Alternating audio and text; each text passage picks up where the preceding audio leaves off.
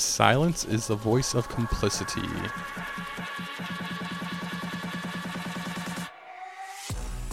In the heart of the One Dish with One Spoon treaty territory, Niagara's Sean Vanderklis and Carl Dockstader dish on any and all issues from a First Nations perspective. From pipeline politics to poverty to pan-Indianism and more, Sean shares his concrete Curve Lake take and Carl gives an urban Oneida angle. You are listening to One Dish, One Mic on the Niagara Podcasters Network. Are people just going to go along with what happened in Charlottesville? Are people going to go? I don't know. I mean, I think there's a left side, there's a right side, a good side, a bad side, and a whole bunch of people in between that are too scared to stand up and say something. So I don't know. I mean, It does feel like there's a lot of sides to this, and right. I mean that's exactly what Donald Trump said. There's so many sides. How do you decide who you're going to side with? But there's only one side to racism, right? Exactly, and that's my biggest point is that how is Donald Trump literally labeling the left side the alt left? Do you know what I mean? Yeah, I do know what you mean. How is that? It's a nightmare. It is. It's a nightmare. It is. It really is. But there are a lot of people that aren't okay with this. What do? Nothing. They sit back. Well, they should listen to this podcast. They should. If you're a non-Indigenous person and you're listening to Sean and I, first off, you might be the first No, I'm just kidding.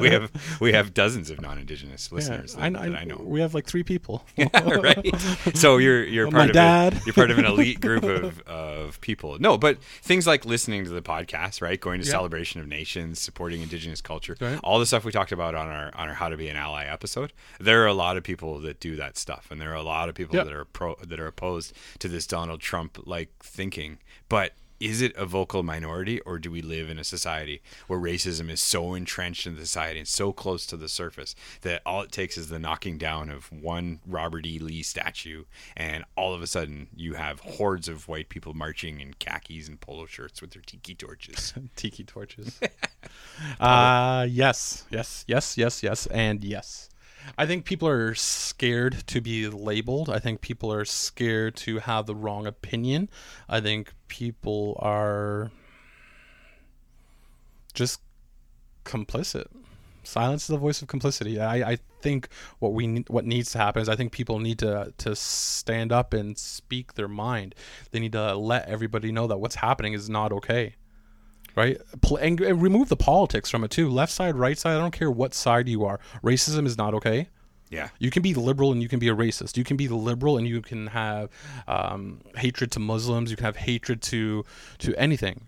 We see it, right? Like all the awful comments when the Syrian families were relocating to Canada, right? Like there's sometimes I'm not a big fan of the Canadian way. Right. Listen to most of our past podcasts for me to get into some details on that. But when Canada opened its doors to Syria, I'm like, that's like some covenant change shit right there. That's Canada living up to its responsibilities and opening the doors and sharing the resources here. And everything was almost honky-dory until you got to the comment section. Right. Where, again, all that racism bubbled right to the surface. And that's all it was racism, right? Yep.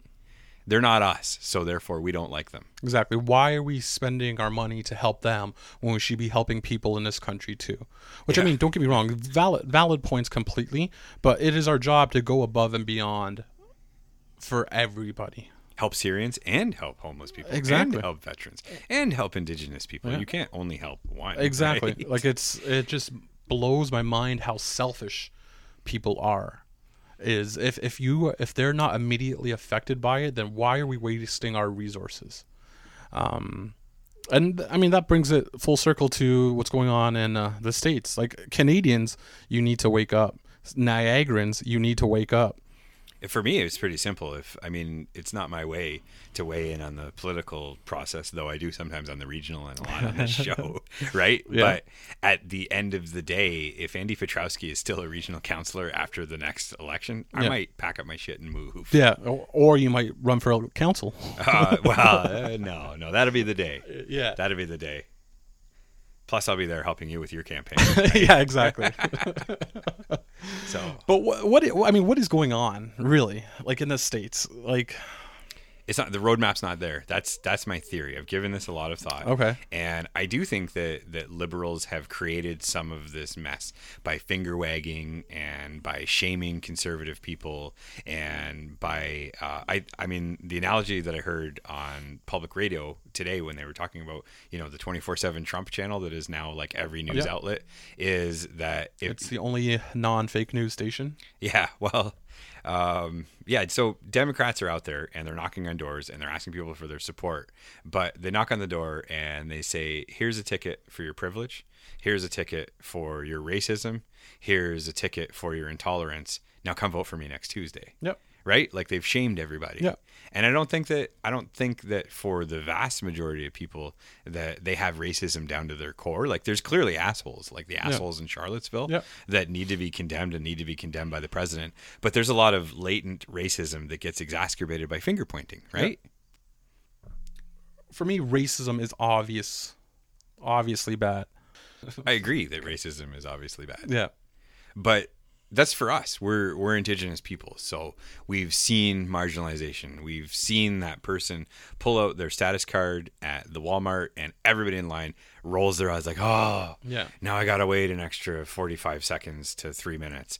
Right? We've seen, that's not even of all the racist shit that can happen. Yeah. Getting annoyed at Walmart is the worst thing I can think of. We've seen people not get apartments. We've seen people not get jobs. We've seen people denied bank loans. We've seen people denied medical service. Yep. We've seen women that are missing or murdered. We've seen our people get subjugated time and time again. It directly connects to the fabric of who we are. So fundamentally, we are anti-racists. White people aren't willing to be anti-racist. Many of them, not all of them. Right. But a lot of them, enough of them aren't anti-racist, and they need to be, right? Maybe it's just my worldview is drastically different from their worldview. Personally, I know if I were ever to run for office, I would make the same mistakes that the Democrats made in the last election. You would put Hillary Clinton up for the presidential nominee because I was. What, you mean I'd screw over Bernie Sanders? Corruption from the beginning. Vote Sean 2018. No, I mean, just when it came down to the Republican shaming, because I mean, Donald Trump is inherently a bad person.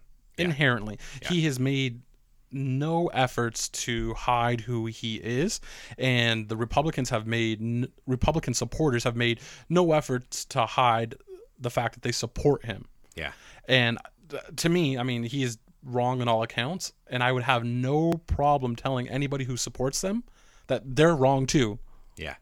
If you support him, to me, that's a support for racism. If you support him, that's a support for misogyny.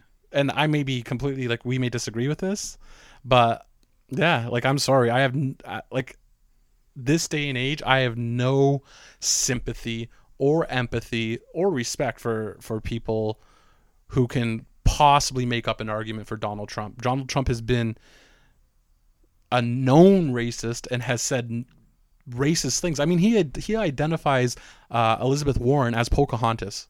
On national TV, he identifies her as Pocahontas. Can you imagine if this was Canada? Can you imagine if a conservative said this? Like, I mean, we have racism issues that we deal with ourselves, but not to that extent. Not blatant racism where he saying it as if it's a joke or as if it's a little quip. Like, it's an insult. It's an insult to be Pocahontas. I'm sorry, but fuck you. Really? Yeah, no, you're right. So yeah, I mean, I have friends on my Facebook who are probably going to listen to this, and I have friends on Facebook who have come out in support of some of the things that Donald Trump has said. But I'm sorry, if you support him, if you can identify with him, then we just don't see eye to eye, and yeah, something's not right. Well, I mean, this is where, again, I try and see the reason in where Donald Trump supporters are coming from. You're right. At the end of the day, if you're still supporting Donald Trump after this past weekend, like maybe before this weekend, you could be like, well, he's a little misogynistic, but that's just the locker room banter, you know, that kind of stuff. But if after this weekend, where, I mean, he'll call out anybody for anything, right? Like he'll complain about his attorney general. He'll complain about people on his own staff. He'll complain about other Republicans. He'll like look at him go to town if anything is even close to being suspected of having Muslim involvement and involves any kind of a crime, like he's so quick to condemn that, right? But then when it comes to blatantly white nationalist neo-Nazis and alt-right groups blatantly inciting a riot, that he won't condemn those people. You're right. Like that's too far. I don't like to generalize, and I've tried to be sympathetic to his base because I've said those are people that are marginalized. They probably lost their jobs maybe, or they're in an economic situation that's not favorable. They've been maybe the victim of globalization. Like maybe something happened to them outside of their control that causes them to latch on to Donald Trump. But racism has got to be the line. Like if you're a Donald Trump supporter at this point, you're now identifying as alt-right, which is the gateway drug for racism. Exactly. I mean, and look at it. Look how Hitler got into place. Right? He was a charismatic leader who came in at a time where the country was divided, and he narrowly won. Yeah. Sound familiar? Yeah, I mean, right. Donald Trump narrowly won. Donald Trump didn't even win the popular vote. He won the Electoral College vote. Yeah. I mean, and the ban on the people from 6 different countries coming into Canada. I mean, that was, Canada, the United States. Yeah. That started it. I mean, his inability to say, I denounce white supremacists. I'm not in favor of the KKK. I hate, you know what I mean? Like he refused to do it. And then when he finally did, he then said, but the alt left. Let's not forget about the alt left and all the things that they were doing wrong, and all the bats and the black suits that they were wearing, and they were literally charging at the innocent, peaceful, right wing protesters. And that's where it gets dangerous, and that's where Trump gets risky, because that's what I've seen all over social media is that there are friends that I have that are emboldened by everything that's happening, with everything that happened in Charlottesville, and they're emboldened by the president not making comments. But at the end of the day, they're where he was yesterday when, I mean, depending on when you're listening to this episode, right? They're where he was a couple days after when he finally issued a statement that clearly looked like it was written by somebody else, where he condemned racism outright and he condemned every aspect of racism, but then he walked it back. He walked it back the day after by saying that, well, it was the alt left that was wrong too. All sides are wrong. That's where historically this is going to end up, is that the president of the United States barely condemned racism and then walked it back and also blamed the Antifa and Black Lives Matter too. Exactly. So he's against Black Lives Matter. I'd be really curious about that.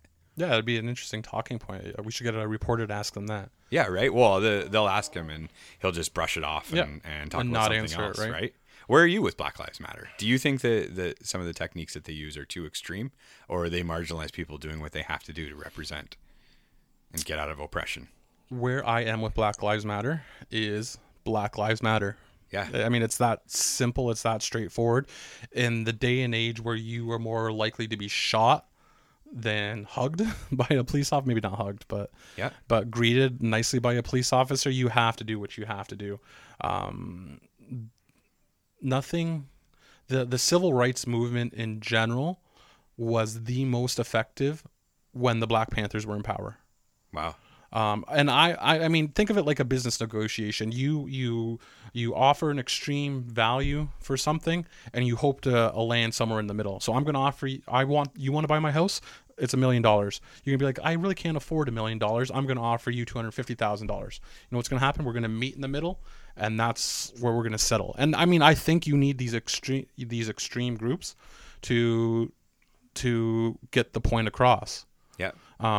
In reality, Black Lives Matter, what they're doing is they're defending their sons. They're defending their fathers. They're defending their uncles. And how many times have we seen people, police officers specifically, get off? Yeah. Right? No, you're right.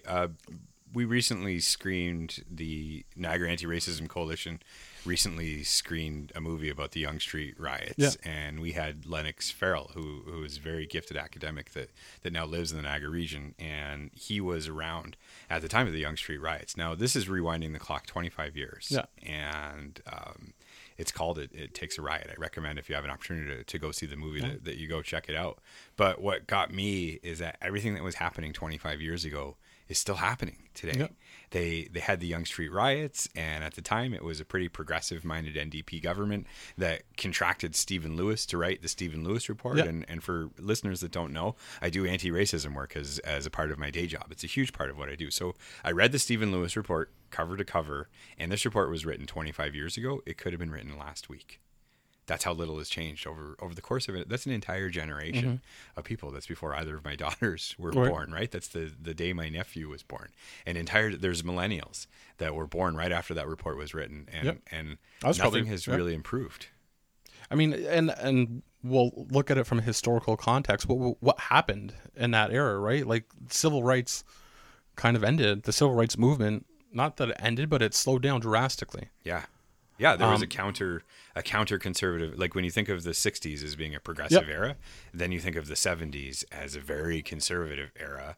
And then in the 80s you have an economically neoliberal era, and then in the 90s you see the extension of neoliberalism, and then in the 2000s again you start to see the normalization of these systems where people who happen to have inherited wealth benefit more than people who don't have that benefit, and nothing is done to correct that. And so now's the time to create that change. Now's the time to say no to racism. Now's the time to bring back that civil rights movement. In all regards. Black lives matter. Native lives matter. Indigenous women matter. We need to do what we can. Because it's unacceptable. Like, 2017 and a lady was killed by a Nazi. Right? Yeah, right. A Nazi. We're at the verge of nuclear war with Korea, and a lady was killed by a Nazi. It's surreal. If you would have told me this 5 years ago, that all of this would have happened, I would have said no way. There's a nuclear armistice in place, and there's too much economic prosperity, and racial issues are settling down. If you would have told me that 2017 was going to go down the way it was going to go down, I wouldn't have believed that a woman was going to get killed by a Nazi. Yeah, no, exactly. Well, I remember when Donald Trump won the election, I posted this meme on Facebook about, don't forget to turn the clock back 300 years because Trump's now our president. Yikes. Jokingly posted that, right? But no, like, no meme could be truer than that meme. Like, he's literally brought us back generations. Will something be done? That's the $1 million question. Taking it back to what can people do? Like, I need to see my friends on Facebook that are not members of a marginalized group.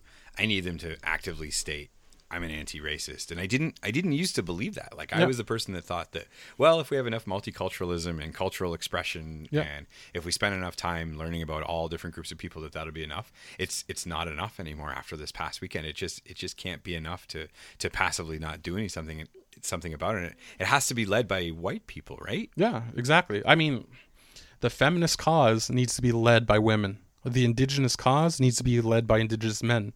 The anti-racist cause needs to be led by non-marginalized groups. If you find yourself in the majority, you need to stand up and say, it's been too much. Donald Trump is not who I look up to and who I identify as a leader. You need to say, I'm not going to take it anymore. Right. Well, but what about those passive forms of racism then? Like, I think I would hope that the vast majority of people at the end of the day, after everything that happened at Charlottesville, I do think that the vast majority of people do settle on the side that it was wrong and it was led by racist hate groups, and they condemn those hate groups. But let's take it back to where Donald Trump walked it back to. Right? Like, what exactly did he say about, he defended the people that were against the statue, right? And he said a little more than that today. Well, he was bringing it back to first off the statue itself. So Robert Lee, General Lee, famous Dukes of Hazzard's character. And he said, just because he owned slaves, does that mean that George Washington is next? I would be for that, actually. Well, I'd be for that too. Does that mean Thomas Jefferson is next? Because all these great all supported slavery. They did, and they also. No, go ahead. Well, with George Washington specifically, this may not be popular with all of our American listener. Yeah. But the George Washington led the Sullivan campaign, Yep. which for anybody that doesn't know, it was a brutal anti-Iroquois campaign. That at the time they spared no tactics to do what they could to try and destroy the Iroquois as a people Yep. and women and children and babies were not spared from the violence of this campaign. So on that note, what about John A. Macdonald statues? Get rid of them. They're gone. Now, do you think there's going to be like all kinds of white nationalists? Are they called white nationalists in Canada too? Would they be white nationalists? I don't know. I feel like somebody wearing stars and stripes being a white nationalist and somebody wearing a maple leaf being a white nationalist. I wouldn't feel threatened. Like, what are you going to do? Yell A and buy me a coffee? Like, though there could be a hockey player, right? Yeah, that's true. Yeah, that's Hockey that's player, fair. hockey stick. Yeah, right. Yeah, I mean, John A. Macdonald was not good for Indigenous people. No. I am an Indigenous man. Yep. I don't look up to him. I don't respect him. Yeah. So why, if you're going to give me the opportunity to speak on it, I'm going to say remove them all. Again, what would happen? What would happen in Alberta? What would happen in Ontario? Well, it's kind of what happened with the Langevin block. Yeah, Right? well, exactly. Like we have a whole episode. I encourage everyone to finish listening to this episode and then go listen to Senator Insanity, where we talk about Lynn Bayak. And actually, by the time we were done taping that episode, it was still unclear if anything was going to be done about Yep. Lynn Bayak. We should do a Like, follow-up episode. It took weeks and weeks, right? Yep. So at least Trump walked back his comments in 2 days. Yeah. Right. It took Lynn Bayak. Well, she's probably still sitting there somewhere. No. Lynn Bayak, if you're out there listening, just fucking apologize. Yeah. You're an idiot. Yeah, resign. it was- Don't even apologize. Just resign and It go was wrong. go into the wilderness and die. Sorry. We're going to get so much hate for this. What are you going to do? Probably the thing where I talk shit about hockey and coffee is going to get the most. Lynn Bayak, they're going to be like, whatever. Yeah. We don't care about her. But you talked about hockey. You said shit about exactly. Tim Hortons. What's wrong with those two? Damn it. But like honestly, this episode has me like amped up. Like all political correctness that I have, I just want to throw out the window and say, what the fuck? Like it just, I don't know. Like I mean, I imagine what I would do if I was confronted with this situation. Do you want? So let's put it into context. So a John A. Macdonald statue is being removed. People go to protest. Would you go? Would you counter protest? I would not counter protest. I have a policy of not enabling protests, right? So I realize that sounds a little complicated, right? Yeah, it but does. I don't want to draw attention to, like, when fascists come to Niagara, it's like 10 guys, Mm-hmm. Yeah. right? So I don't want to go and double their crowd and accidentally give them I'll press, right? Give them I'm gonna let the a 10 platform to talk. Yeah, I see what you're saying. Yeah, I'm gonna let the 10 white guys circle jerk each other and then ride off into the sunset, right? Yeah. So, but I mean, if it were going to be like, if it were like Charlottesville, Mm-hmm. where they're chanting down the street and they are literally yelling anti-immigrant, anti-black, Yep. and anti-Jewish rhetoric like they were the night before, then yeah, I'm probably going down Yeah. the next day Yeah. to try and do something about it. Exactly. So I don't know. So, but I guess the thing is that they want us to overreact because that does play into their narratives. But again, it's a bit of a false equivalency to say that Antifa and Black Lives Matter, that's the same as being anti-Jewish, anti-black, and being anti-Muslim. Well, I mean, you have Antifa and Black Lives Matter movement because of white supremacy, because of the KKK, because of the Nazis. The whole purpose of these organizations existing are to combat the racism and the hatred and that's coming out of their mouths that they spew on a regular basis. So you take out racism, you take out Antifa, you take out Black Lives Matter movement. Yeah. I mean, there's a cause and effect here.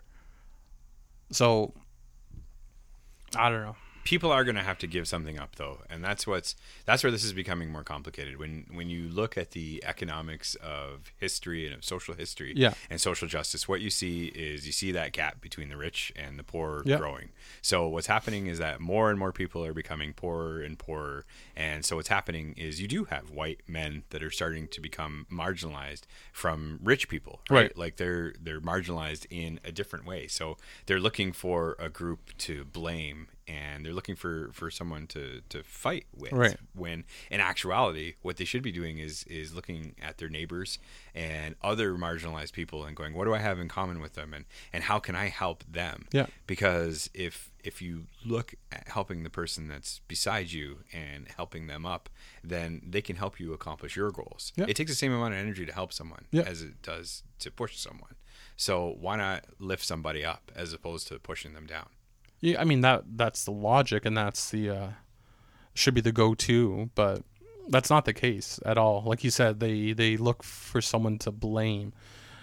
And as fired up as I am, and as angry as I am, and as irrational as I would act if put in the same situation, I know that I'm wrong, right? I know that my anger and my frustration is not the answer.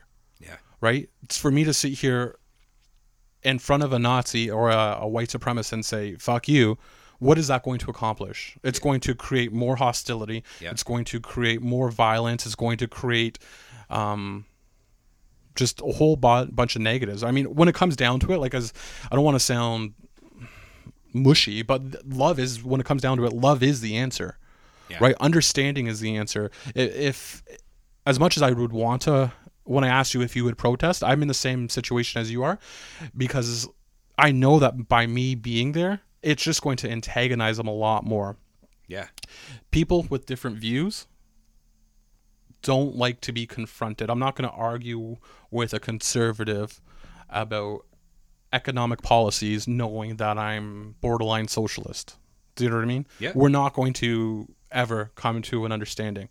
But what I can do and what they can do is they can listen to each other and hear them out and be a friend. Do you know what I mean? I mean, it sounds bad, but what was that movie? So I'm just going to wait a second. American History X. So what happened in it is this guy gets convicted for killing a black guy, goes into jail. He's clearly Nazi, has a swastika on his chest, and the ending literally comes down to is a black guy ends up saving his life.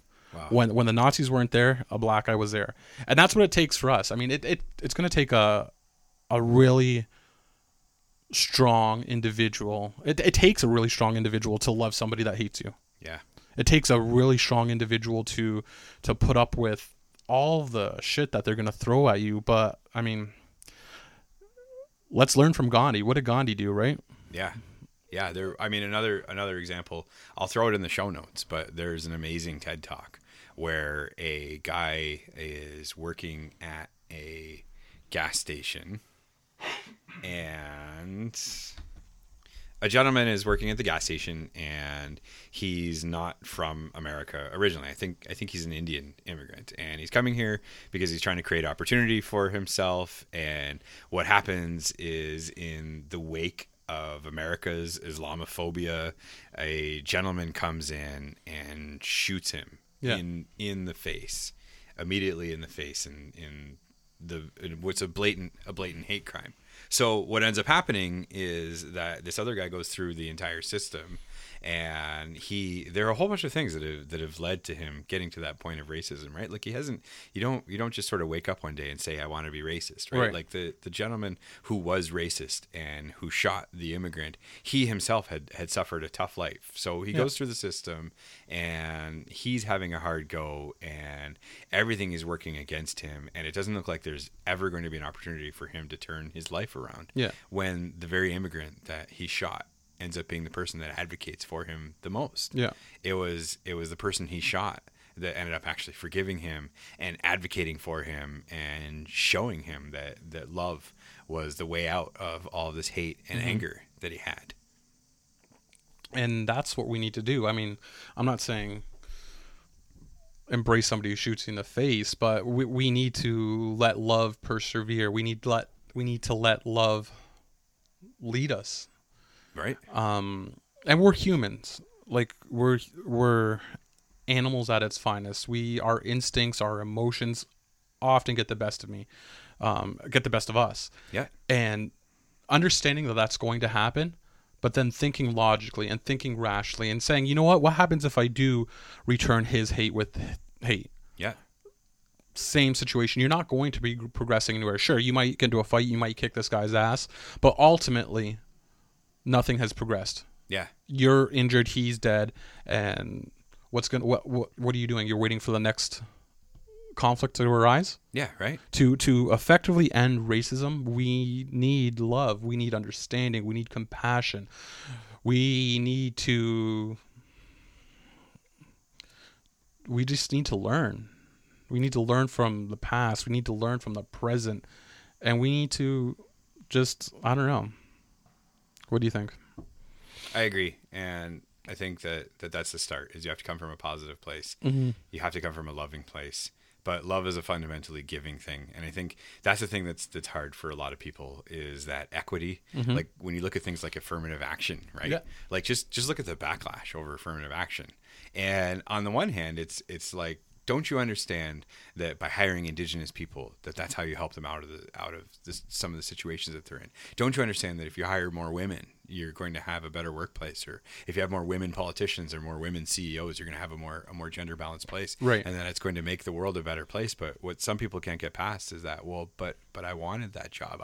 I'm a white man and I'm a white, straight, cisgender male, and I didn't get that opportunity because somebody else got it. But that's privilege, and it's hard to acknowledge that you have that privilege. And I'm not saying that it's easy, but I am saying that white people are going to have to get over their white fragility. They're just going to have to. And again, before this weekend and everything that happened in Charlottesville, I had a lot more patience, and I thought we had more time to really work through this. But this is something that's got to happen tomorrow. We have to start living in an anti-racist world. Yeah. And that has to be led by white people declaring that they're anti-racist and doing something about it and being prepared not to give everything, but to give something to make the world an equitable place. They need to stand up and say that the status quo is no longer acceptable. My hidden racism, my hidden racist thoughts are not acceptable. They need to lead by example. So it's come to that time, and I'd like to hear your traveling thought, Mr. Dockstader, if you could. Darkness cannot drive out darkness. Only light can do that. Hate cannot drive out hate. Only love can do that. Those are the words of Dr. Martin Luther King. And I think that's the kind of thinking that America needs right now. I think that what's now called Canada needs that kind of thinking right now. Yep. I think that the entire world needs to realize that only love can drive out the hatred. Well said. Thanks. For me, my traveling thought and the point that I want to get across is that racism is wrong, fundamentally. Hatred is wrong. Don't do it. Love each other. Love your family. Love the world. Love people. Know that there's differences in society. People have different views on everything, different cars they drive, different television shows that they watch, different sports teams that they love. You don't hate people because of that. Why would you hate people because of their skin color? Just love your friends, love your neighbors, love the world, and we'll get through this together. I support that thought. And on that note, this has been One Dish, One Mic in the Pop-Up Podcast Studio at Cowork Niagara, the home of Niagara's independent workforce. Don't forget to click like and to retweet this and share this and Insta Snapchat it. Hashtag racism's wrong. Agreed. Be an anti-racist. Thanks for listening to One Dish, One Mic on the Niagara Podcasters Network. Your hosts are Carl Dockstader and Sean Vanderklis. Recording is done at the Pop-Up Podcast Studio at Cowork Niagara, home of Niagara's independent workforce. Executive producer is Trevor Twining. Production assistance by Daniel Twining. Show artwork by Mitch Baird. Music by DJ Shub, used with permission. If you have show ideas or comments, you can reach us on Twitter at Niagara Podcasts.